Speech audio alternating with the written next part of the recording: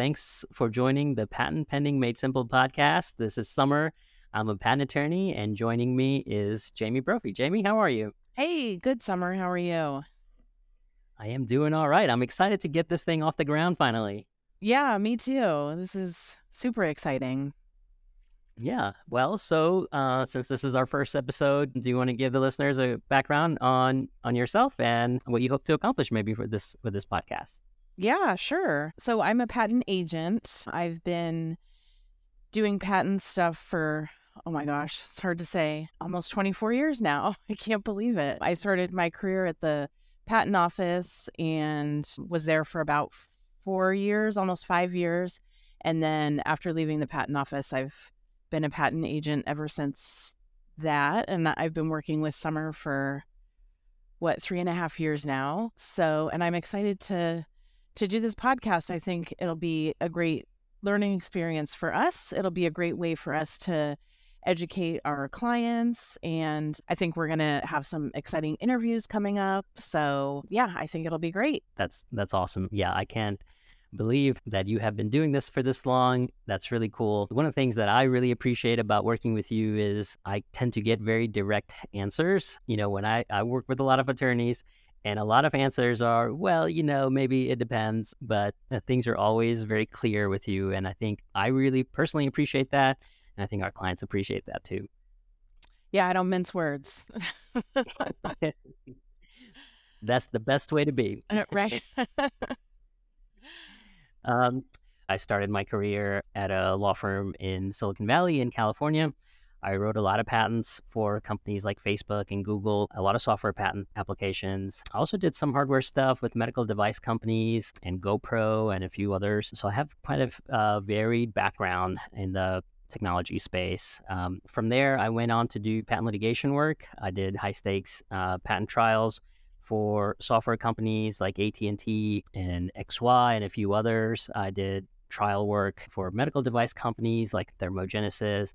I also, surprisingly, did some ANDA litigation, pharmaceutical patent litigation work. And from there, I left to start this firm. And with really wanting to focus on working with clients on the strategy side of things. And when you're working at a big firm, your job is to just kind of churn out patents, right? Regardless of whether the patents may be a good idea or not. And I really wanted a platform where we can be strategic with clients about whether they should file patents and what the patent should be about and how can they be, claim more scope or file something that's more valuable. So that's the genesis of the law firm, how I started here and how I started working with you, Jamie. And it's been a great ride, I must say. Yeah. Wow. I didn't realize that you had so much varied experience. You've kind of done a little bit of everything. I think between the two of us, we have all the bases covered. I would hope so. Yeah. Well, I think that takes us into what I think is a interesting way to kick off thinking about patents is what makes for a good patent application. And to give you some context around this question, I've seen a lot of blog posts and a lot of discussions online about making sure you have a good patent application or making sure you have the right patent attorney. But none of it really squarely covers what is a good patent application. How do you think about that conceptually, Jamie? Maybe you can start us off, and I'm happy to jump in as well. Yeah, definitely. I think kind of, going back to one of the goals of this podcast, I think this is directed, mainly at independent inventors. And I also think, working with a small boutique firm such as ours is a great resource for independent inventors. It's a lot less scary than working with a large firm. And so, for those independent inventors, I would say, starting out, if they just have a pretty good idea of how to make their invention and how it works and how it's used, you can't patent an idea. Like if you have an idea of something, you have to actually know how the device or apparatus or whatever is being made and how it's being, you have to have some specific ideas of how it can be reduced to practice, as we would say. So yeah, I think starting out, like that's a good starting point. If you have a prototype, that's great. It's totally not necessary, but something like a drawing at least is awesome. Yeah, that's a really good starting point. And kind of circling back to our earlier conversations, why I think it's really beneficial for clients to work with you, Jamie, is because you will tell them, hey, this is not really patentable yet, or I need more information about this. That seems like a very normal part of the patent practice, but it's surprising how many attorneys will just, kind of hem and haw at, what they need to get a good patent application done. Mostly, I think, because big firm attorneys, and I used to be one, never had to exercise that muscle, right? They always got patent disclosure material, and usually the client was an in-house patent counsel. So they were doing a lot of the filtering at the corporate level before it came to the law firm. But when individual inventors are working with attorneys, they need the attorney to do the filtering. So sometimes the big firm attorneys just don't have that experience or the background to help you filter, which is an important kind of first, maybe pre-step to getting things done. But you're right. It is important to think about how you would make the invention. I always like to tell clients the patent should be not about what it is, it's about how you're accomplishing those things. So focus on the how and less on the what or what the idea is. A good patent attorney will help you, or a good patent agent will help you figure out how to go from the how to give you maximum protection around the what. But it's always helpful and I think important to start with the how and then work your way into the what. Yeah, definitely. And, I think we get a lot of clients that tell us about all the benefits and advantages of their invention. And those are great. We definitely need that information.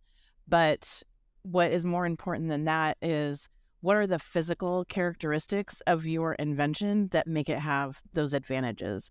Because you're getting a patent on, the device itself.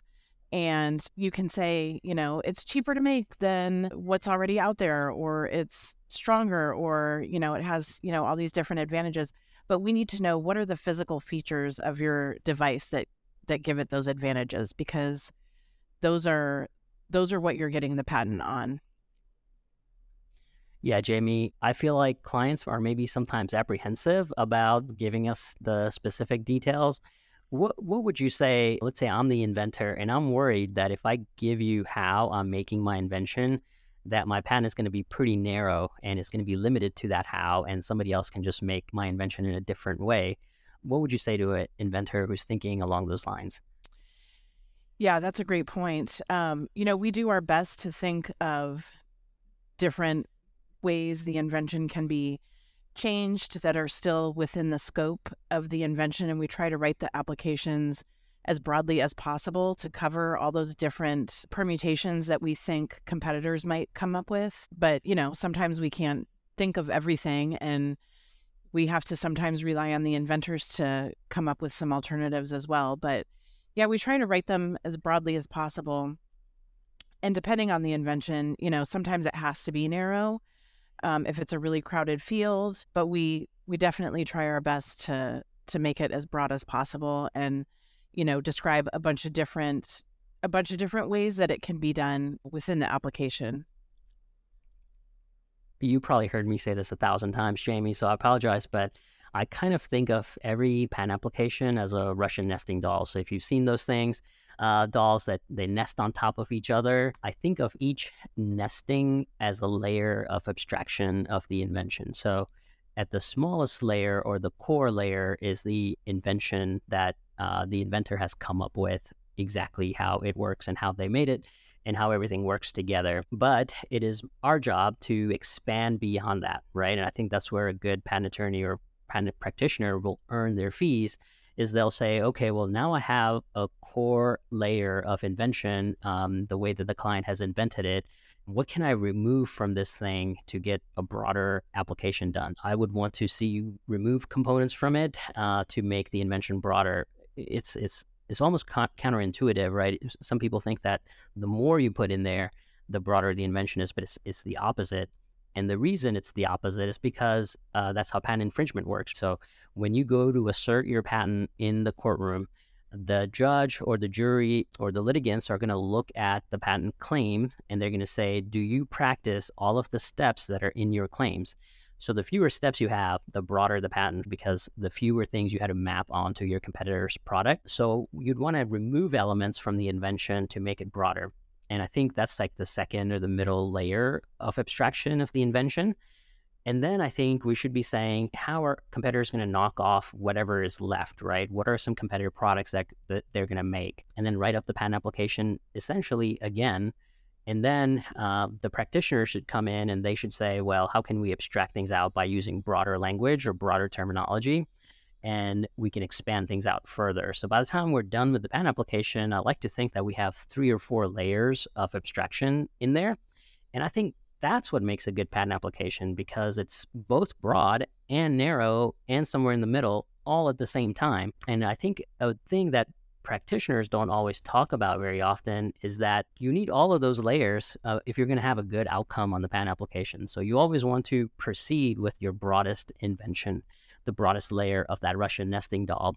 And if we can get a patent on that, it's great. You got a really good outcome on your hand. But if you don't, if there is prior art that's out there, we can collapse the scope of the invention and maneuver around whatever prior art the patent office found. And I think that's really helpful to be able to expand and collapse the scope of invention as appropriate, because we don't know what the patent office is going to find on the other side. Yeah, definitely. Yeah, that's a good point. I also like to think about, okay, what aspects of this invention are essential? Like what has to be in here? And what can we broaden out as far as possible? But yeah, I like your approach. I definitely try to follow that approach with each application I write. Yeah, that's a good way to put it with the different layers. Jamie, what are some errors or mistakes or maybe opportunities left on the table that you see when you maybe see some patent applications that could be improved? What do you typically see? Um, Sometimes I read through a patent application and still don't quite understand what the invention is or how the different parts interact with each other. So, I think it's important to be as clear as possible. I think it's important to make sure that everything that you stated in your claims is supported and described adequately in the application itself. Yeah, I think just, broadly, those are some of the things that I typically see. How about you? Yeah, I would echo that. I read patent applications for a living, and I have a really hard time reading patent applications sometimes, just because it's so unclear, right? It could cover like really anything if you really stretched interpretation around that text. And I think that's where you do a really good job, Jamie, is you're very, very clear in your text about what the invention is. And some attorneys may kind of balk at that and say, well, you shouldn't be as clear because you want to be as broad as possible. And I think they conflate breadth with lack of clarity, right? And I think those are two separate things that inventors should be looking for when they're reviewing patent drafts from their attorneys. Being clear is important because it helps claim interpretation at the patent office, certainly, but also in litigation down the road. If things are unclear, you're not going to get good outcomes at the patent office, or you may not even get good outcomes in litigation or in a federal court or in front of a patent judge in a IPR proceeding or something like that. Clarity, I think, is kind of the most important underrated aspect of a good patent application. And this is why I like starting, if we kind of go back to our Russian nesting doll example, I like starting at the core specific level because it helps you and forces you to be clear and precise about what the invention is. And then you can abstract out and remove things strategically to broaden the scope of the invention. What a lot of attorneys, I think they do is they start super broad, right? As broad as possible because they want to protect their client's rights, which is good, but maybe a little misinformed. And then they kind of narrow in. Theoretically, it should work the same way as expanding out from something that's narrow. But in reality, it ends up being very messy and complicated because you started very broad. It could cover anything under the sun. And now you're trying to squeeze out an interpretation and narrowing from there. So I always like starting with clarity and precision about what the invention is, and then you can abstract out. And I think it improves clarity quite a bit. Yeah, I would definitely agree with that. And another thing to think about is it's a requirement that you disclose the best mode of carrying out your invention. that's part of the deal with patents, right? You get, in exchange for the right to protect your invention, the exclusive right to make and use your invention, you have to disclose it. So you have to disclose the best mode for carrying out your invention. You have to disclose it in a way that somebody that has ordinary skill in that industry can make it and use it. So those are kind of what you've described. Those are also kind of requirements of the patent application.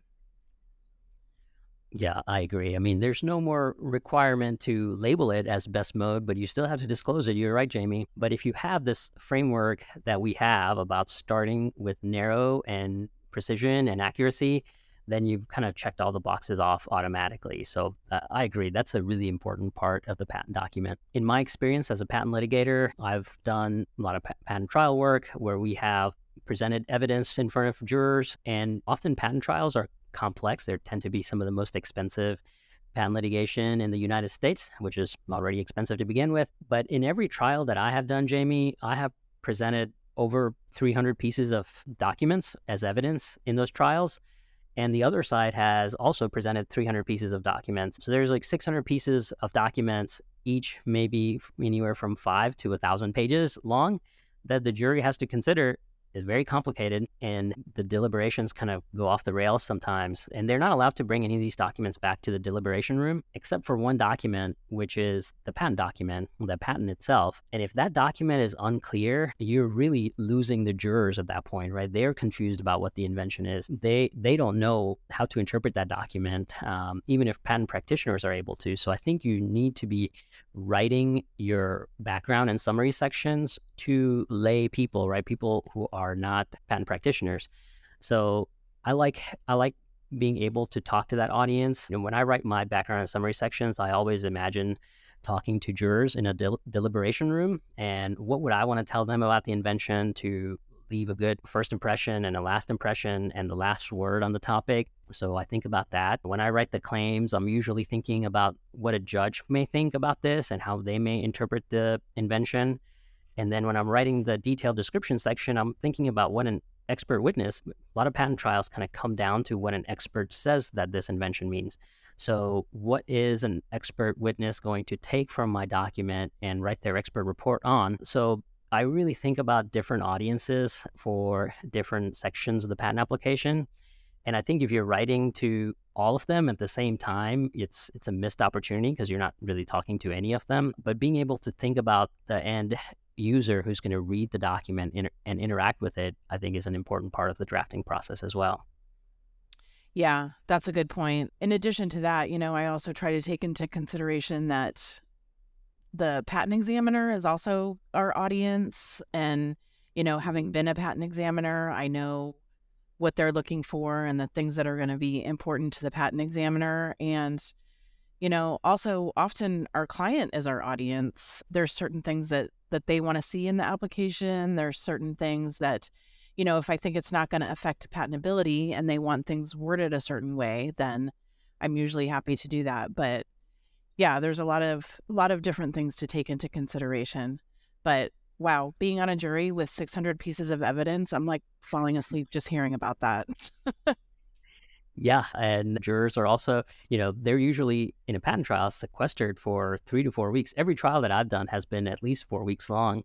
They have other family things that they need to deal with. They're waiting to get out of there, and they are just inundated with evidence. I can appreciate the challenges from that perspective. Yeah.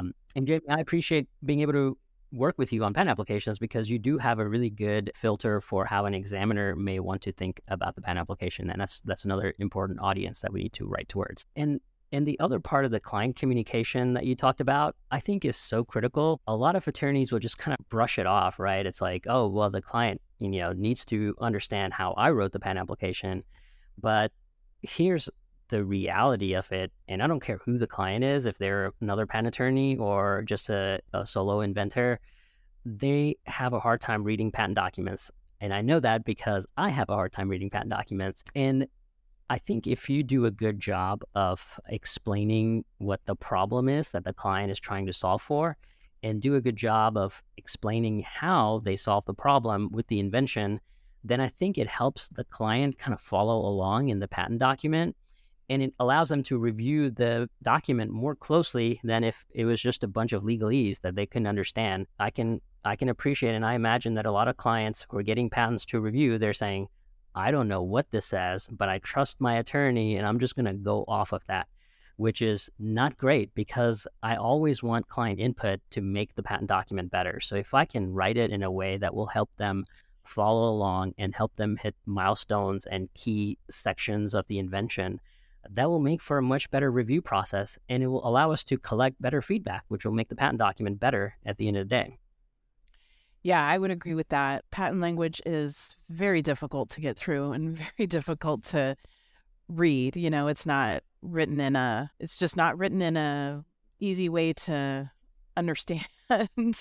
But yeah, I try to make it, especially, the detailed description section. I usually point that out to the clients, at least make sure that you're reading this part and that everything makes sense and that, there's nothing missing, there's nothing incorrect. But yeah, because some of it does get a little difficult to wade through.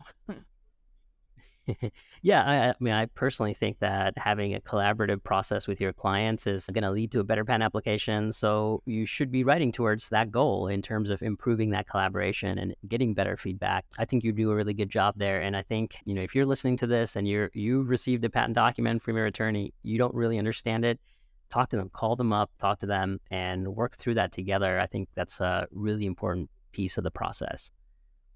Yeah, definitely. Good point. Don't be afraid to call us and ask questions. Yeah. And then, Jamie, I'm just unpacking what you said. Making sure the claims are right is the last thing that you said. I think that's really important too. One of the things that is my personal pet peeve is that attorneys will write a claim that they think is the broadest one that they can get. I know that's well-intentioned and you want to get the broadest patent possible. Often that write-up is just not strategic enough for my liking. What I like to think about is, okay, who's going to infringe this patent? I like to start with a list of potential infringers who may want to get into this space or in this competitive product mix. And how are they going to make it? What is going to be their go-to-market strategy? And how's that going to be different from what you have? I like to write my claims geared towards specific competitors, and sometimes we write them geared towards specific licensing partners, and sometimes geared towards specific acquisition potential acquirers. So I like to have details in my mind from a strategy perspective about how this patent is going to interact with the broader competitive landscape when I'm writing those claims. I think it's not enough to just write towards the invention and not enough to just write towards making it broader or narrower. I think having a strategic perspective to the claims really improves the outcomes that our clients are able to obtain with the patent application. Yeah, definitely. And also taking into consideration what the prior art is. If we have already done a search or if the client's aware of any prior art, we need to make sure that we're avoiding that as well. But yeah, those are all good things to take into account. Yeah, I think you do a good job there as well. Maybe we should save that for another podcast episode about prior art searches and how to interpret those and how to use those to inform your decision-making process. But yeah, so let's save that. But Jamie, is there anything else from a big picture perspective on a patent application that you think the listeners should think about or be aware of? I can't think of anything else. I think we did a pretty good job of covering everything. What do you think? Yeah, I hope so. I don't know if it was as clear to our listeners as it was to me, but I think you certainly did a very good job, and hopefully I didn't confuse people too much in this process. But yeah, I think it's important to talk about big picture patent stuff. I just don't see a lot of discussion of that. I see a lot of discussion about different aspects or details about the patent process, but nothing that's big picture and strategic and thoughtful. So I think this was a really fun conversation, Jamie. Yeah, I think so too. I'm looking forward to our next ones. Yeah, me too. All right, thanks for everyone for tuning in. Hope you subscribe to the podcast. We'll see you on the next episode. Thanks, Summer. Thanks, Jamie. Thank you for joining us on the Patent Pending Made Simple podcast. I hope you enjoyed our show. If you'd like to receive updates, view the show notes, or access a direct link to any resource, go to the episodes page on patentpendingmadesimple.com. To help others find our podcast, please like, share, and subscribe. Thanks again for tuning in. I look forward to having you with us next time on Patent Pending Made Simple. This podcast has been hosted by Outlier Patent Attorneys and is not intended to, nor does it create, the attorney-client privilege between our hosts, guests, or any listener for any reason. The content of this podcast should not be interpreted as legal advice. All thoughts and opinions expressed herein are only those from which they came.